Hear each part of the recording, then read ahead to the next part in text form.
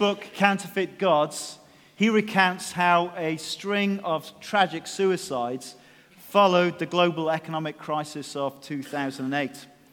The acting chief officer, financial officer of Freddie Mac, the Federal Home Loan Mortgage Corporation of the U.S., hanged himself in the basement. The chief executive of Sheldon Good, a leading U.S. real estate auction firm, shot himself in the head while behind his red Jaguar wheel.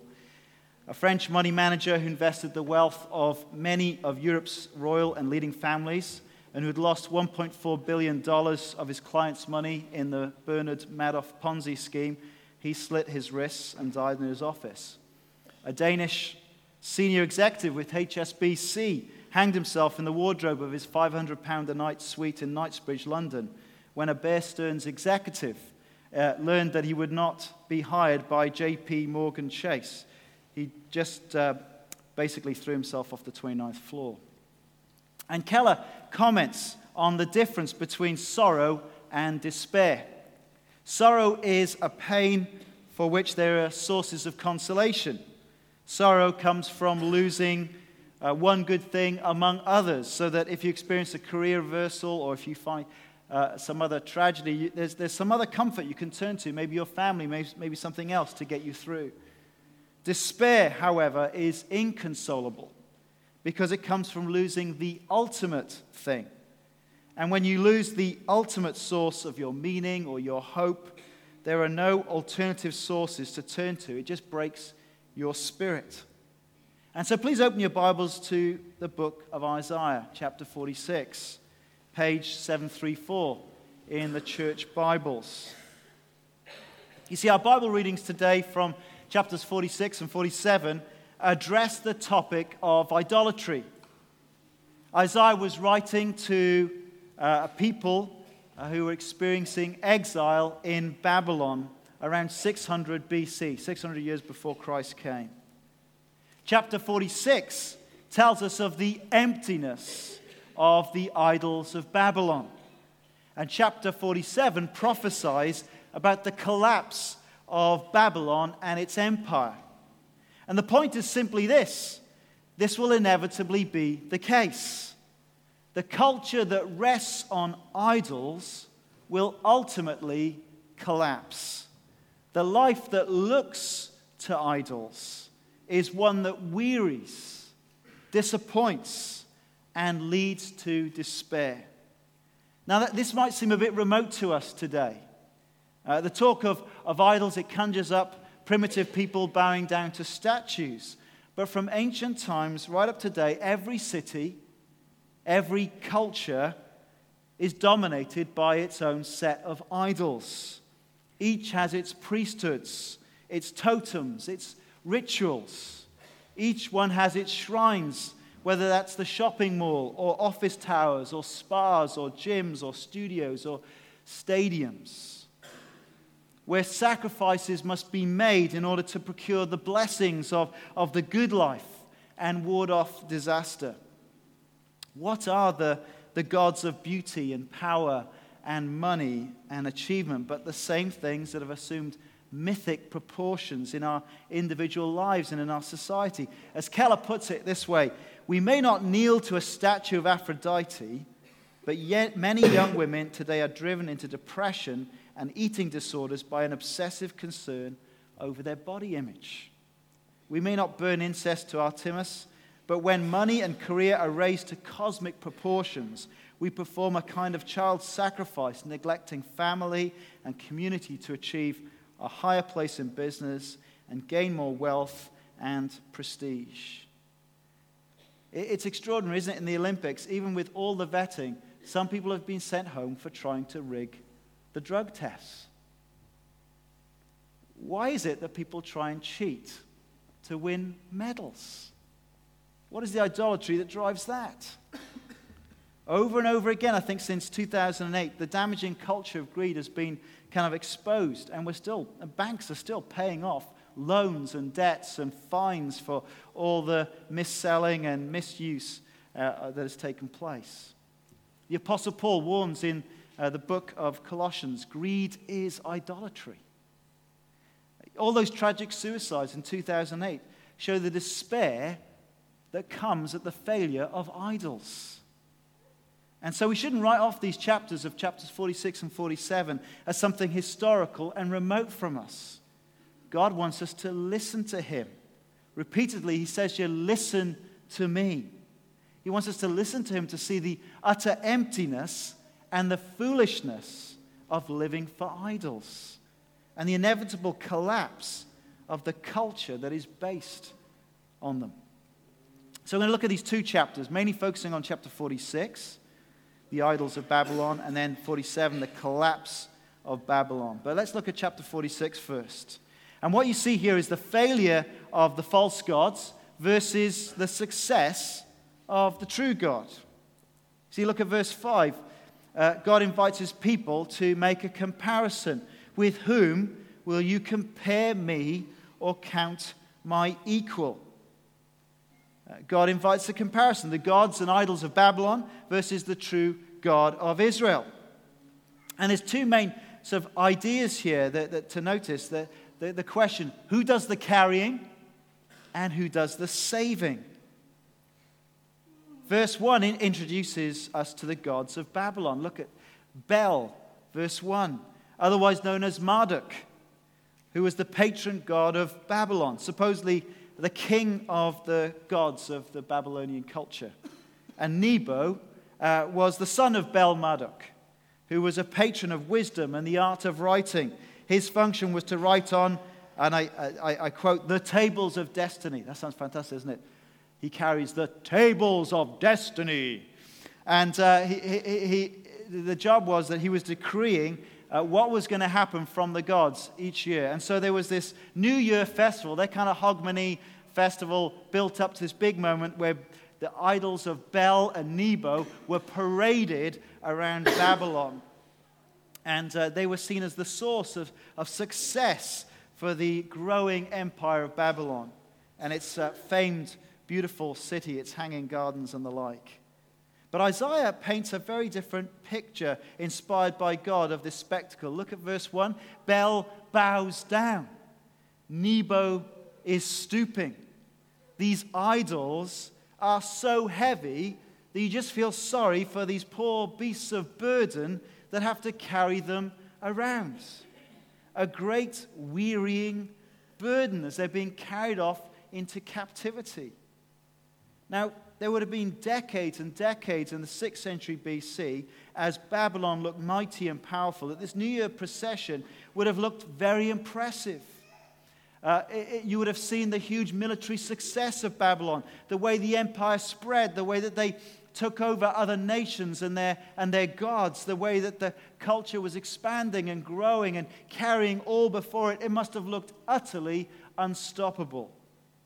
And the people of Israel had been mopped up by Babylon, just another conquered nation, their God apparently impotent against the gods of Babylon. And as they were exiles in the city of Babylon, watching the New Year thing as Bel and Nebo get paraded around the city, well, they must have felt that their worship of the Lord God Almighty must have looked very foolish to those who looked on. But God wanted them to look through the mirage to see the reality. And here's the principle. Whoever does the making does the carrying. It's quite a simple principle. Look at verse 6. Some pour out gold from their bags and weigh out silver on the scales. They hire a goldsmith to make it into a god. And they bow down and worship it. What a spectacle, bowing down and worshiping something you created. It came out of your wealth, out of your pocket. And then guess what? You're the one who has to carry it. Verse 7, they lift it to their shoulders and carry it. They set it up in its place, and there it stands. From that spot, it cannot move. Even though someone cries out to it, it cannot answer. It cannot save them from their troubles. It looks obvious to us now, doesn't it? How empty was all this devotion? There are no temples to Bel and Nebo that I know about in Edinburgh. Do you know any? I had to explain to you who they were, these gods. The Babylonian Empire is dust. But here's the folly of all false gods and the idols we create. If a god has to be carried, how can it carry you? If a god can't help itself, how can it help you? If a god needs your strength, how can it strengthen you? It's a wearying business, sacrificing and sustaining your idols, having to carry it on your shoulders. And in the day of trouble, when all your resources and strength are used up, it doesn't matter how much time you devoted to your idol. When you cry out to it, it cannot answer. It cannot save. And that is the day of total despair. And God wanted his people to listen and remember. The God who'd revealed himself to Abraham and Isaac and Jacob wanted to speak to their descendants. Verse 3, listen to me, you descendants of Jacob, all the remnant of the people of Israel, you whom I have upheld since your birth and have carried since you were born. Even to your old age and gray hairs, I am he. I am he who will sustain you. I have made you, and I will carry you. I will sustain you, and I will rescue you. It was God who created them as a nation. God who made those promises to Abraham, that from his descendants would come a nation that God would bless and bring into relationship with him. God had made them, and God would carry them. He would sustain them as a people. He'd made them, and he would carry them all the way. And this is a wonderful truth, but they were struggling to believe it. You see here in chapter 46, God addresses them as rebels. And I think we often struggle to believe and trust God when things are dark. These words were written to them in their darkest point, where they looked vanquished foes, exiles, their country trashed and ruined. They looked utter failures. And when life is like that, it is very hard for us to believe and trust God. When it appears like we're stuck and that there's no end in sight, well, God wants to speak to us. And he urges them to remember their history, the ways that God had kept his word to them. Verse 8, remember this. Keep it in mind. Take it to heart, you rebels. Remember the former things, those of long ago. I am God, and there is no other. I am God, and there is none like me. I make known the end from the beginning, from ancient times what is still to come. I say, my purpose will stand, and I will do all that I please. And so God in his grace says to grumbling people, watch me. Just as I've done in the past, where I've promised what would happen and will happen, I'm going to promise to you something else that will happen. And as you see it getting fulfilled, you'll know that I'm the God who made you and will carry you and sustain you. And there in verse 11 is the promise that we looked at last week, that God would summon this bird of prey, the Medo-Persian king, Cyrus, who would come and sweep away the Babylonian Empire that had captured them. And that would lead to a new government and a new rule that would release them from exile and send them back to Israel to rebuild. God promises through Isaiah, hundreds of years before even the Babylonian Empire would come to power, that it would be swept away. And God is saying through Isaiah, in the darkest point, remember, I'm the God who tells you what will happen, and it happens. I'm the God who carries you. And we know from history that's exactly what took place.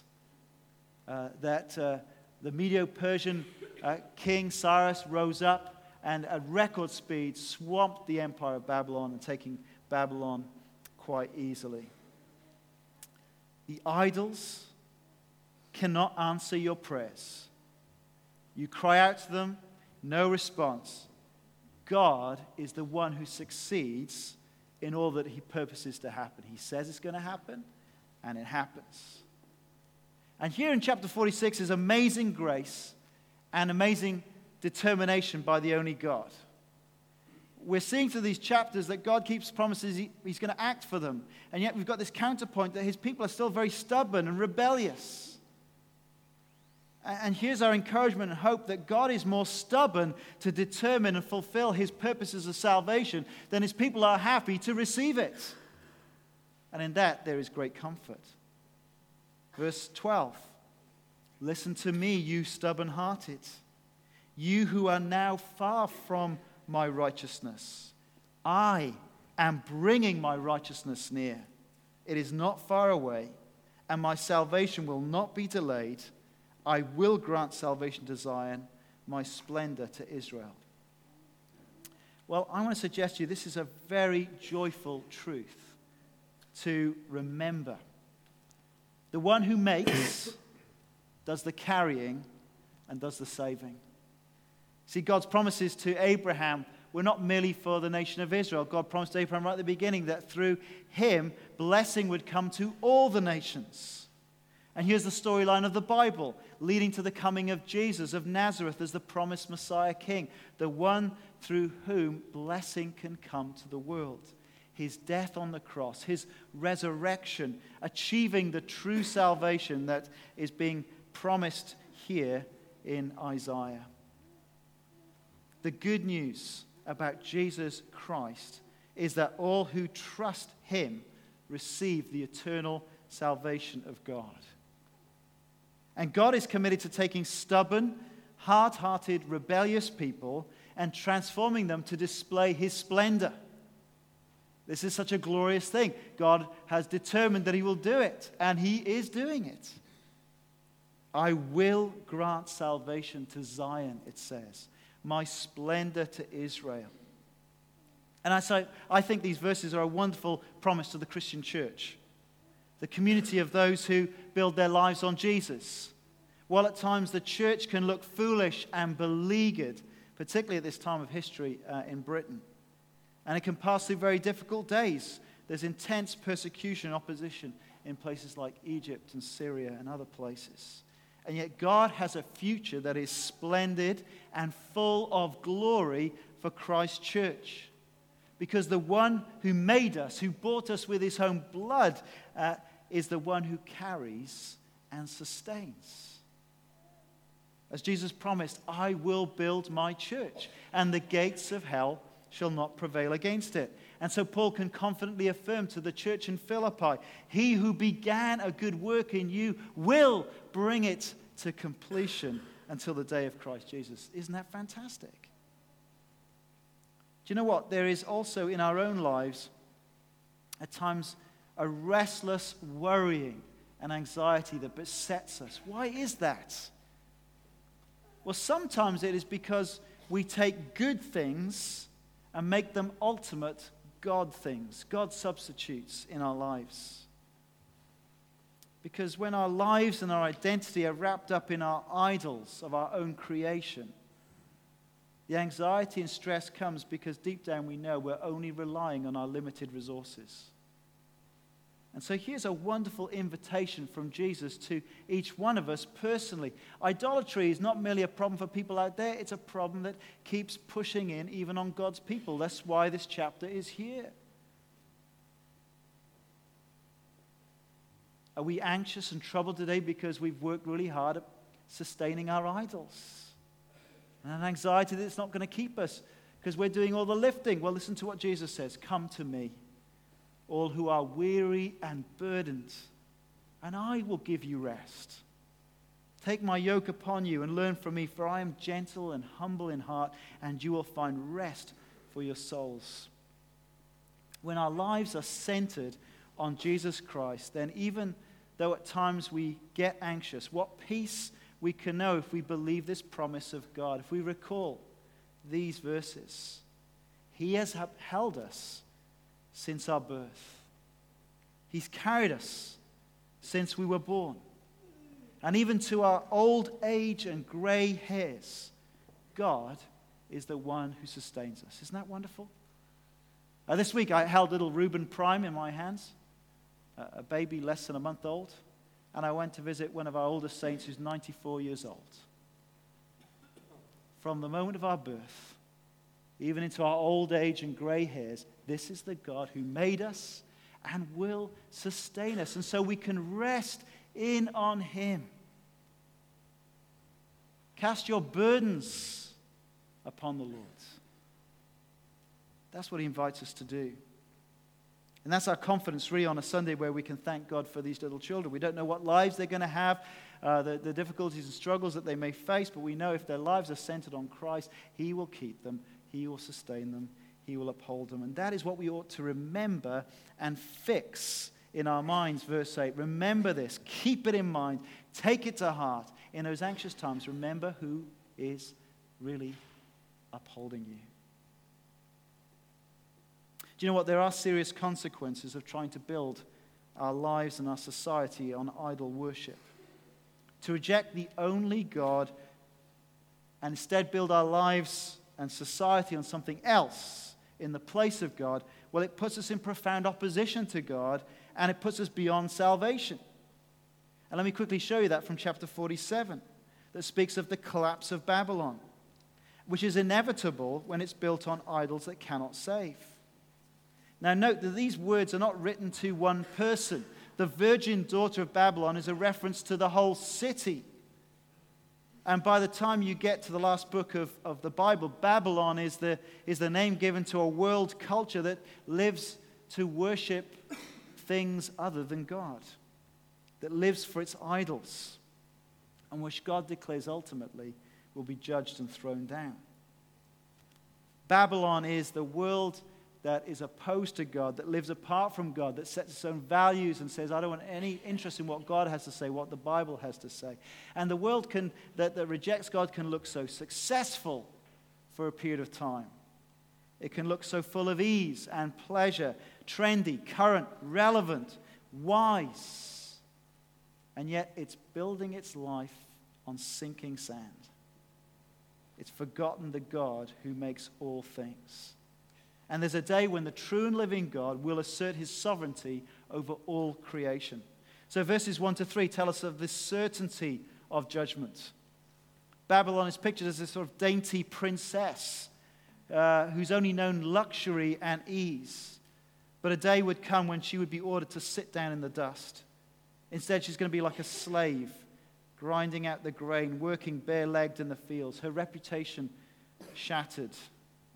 A day when no one would see her as glorious. Now, why would this happen? Well, verse 6 tells us, I was angry with my people and desecrated my inheritance. I gave them into your hand. So the reason that Judah and Israel were trashed is that God actually allowed the Babylonians to come. He gave them into their hand. And yet, this is what God says, verse 6, and yet you showed them no mercy. Even on the aged, you laid a very heavy yoke.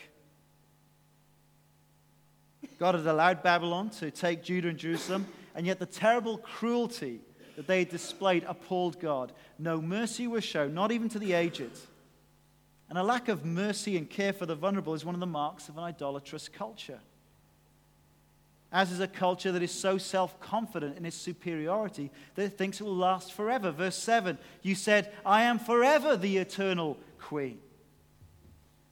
The proud arrogance that assumes luxury is right and that lives with a false sense of security. Look at verse 8. Now then, listen, you lover of pleasure, lounging in your security and saying to yourself, I am, and there is none besides me. I'll never be a widow or suffer the loss of children. It's also marked by an ethical relativity that thinks it can just make up its own rules of what is right or wrong. Look at verse 10. You've trusted in your wickedness and you've said, no one sees me. I can do what I want. No one sees me. Your wisdom and knowledge mislead you when you say to yourself, I am, and there is none beside me. Do you notice how that language is in direct confrontation with God? God says, I am God and there is no other. Babylon says, I am and there is none beside me. When the state starts believing that it is God, when the state deifies itself, then there is no end to the possibilities of evil that can take place. Just think about Nazi Germany and its plans for the Third Reich, or even North Korea today, which deifies its leaders. But here's the warning. God is opposed to such merciless, arrogant, idolatrous cultures. Verse 11. Disaster will come upon you, and you will not know how to conjure it away. A calamity will fall upon you that you cannot ward off with a ransom. A catastrophe you cannot foresee will suddenly come upon you. Despite all the confidence in their religion, their science, and their magic and their astrology, none of it will save them from the bushfire of God's judgment sweeping over their culture, that burning them up. And verse 15 is chilling. There is not one that can save you. See, when your culture is in rebellion against God and rejecting God's right to be God, you're rejecting the only one who can save. The Bible warns us that to live in rebellion against God and to live for our idols is foolish, it's wearying, and at the end of the day, it is eternally disastrous. I wonder, what is the ultimate in your life? To live for money, for success, for fame, for a romantic relationship, for academic recognition? The Bible would warn you today that will tragically disappoint, and it will lead to eternal despair. Such idols will fail us and damn us before the living God. And right down through history, there have been these tremors of the final day of judgment that will one day come and shake the whole world and all our lives. As empires have come and gone, we get a foretaste of the day when all the pride and all the glory of a Babylonian world will be reduced to dust and ashes, when all idols will be shown to be utterly useless. So in all seriousness today, can I ask you, which city are you living in? Have you come to find, as it says at the end of chapter 46, have you come to find salvation in Zion by trusting Jesus Christ? Or are you still living in Babylon, living for your idols? And can I ask you today, would you please come? Would you listen to God? Would you listen to His word today? And flee from Babylon. Flee from those idols. And rest in Jesus Christ alone for your salvation. Will you join me in prayer?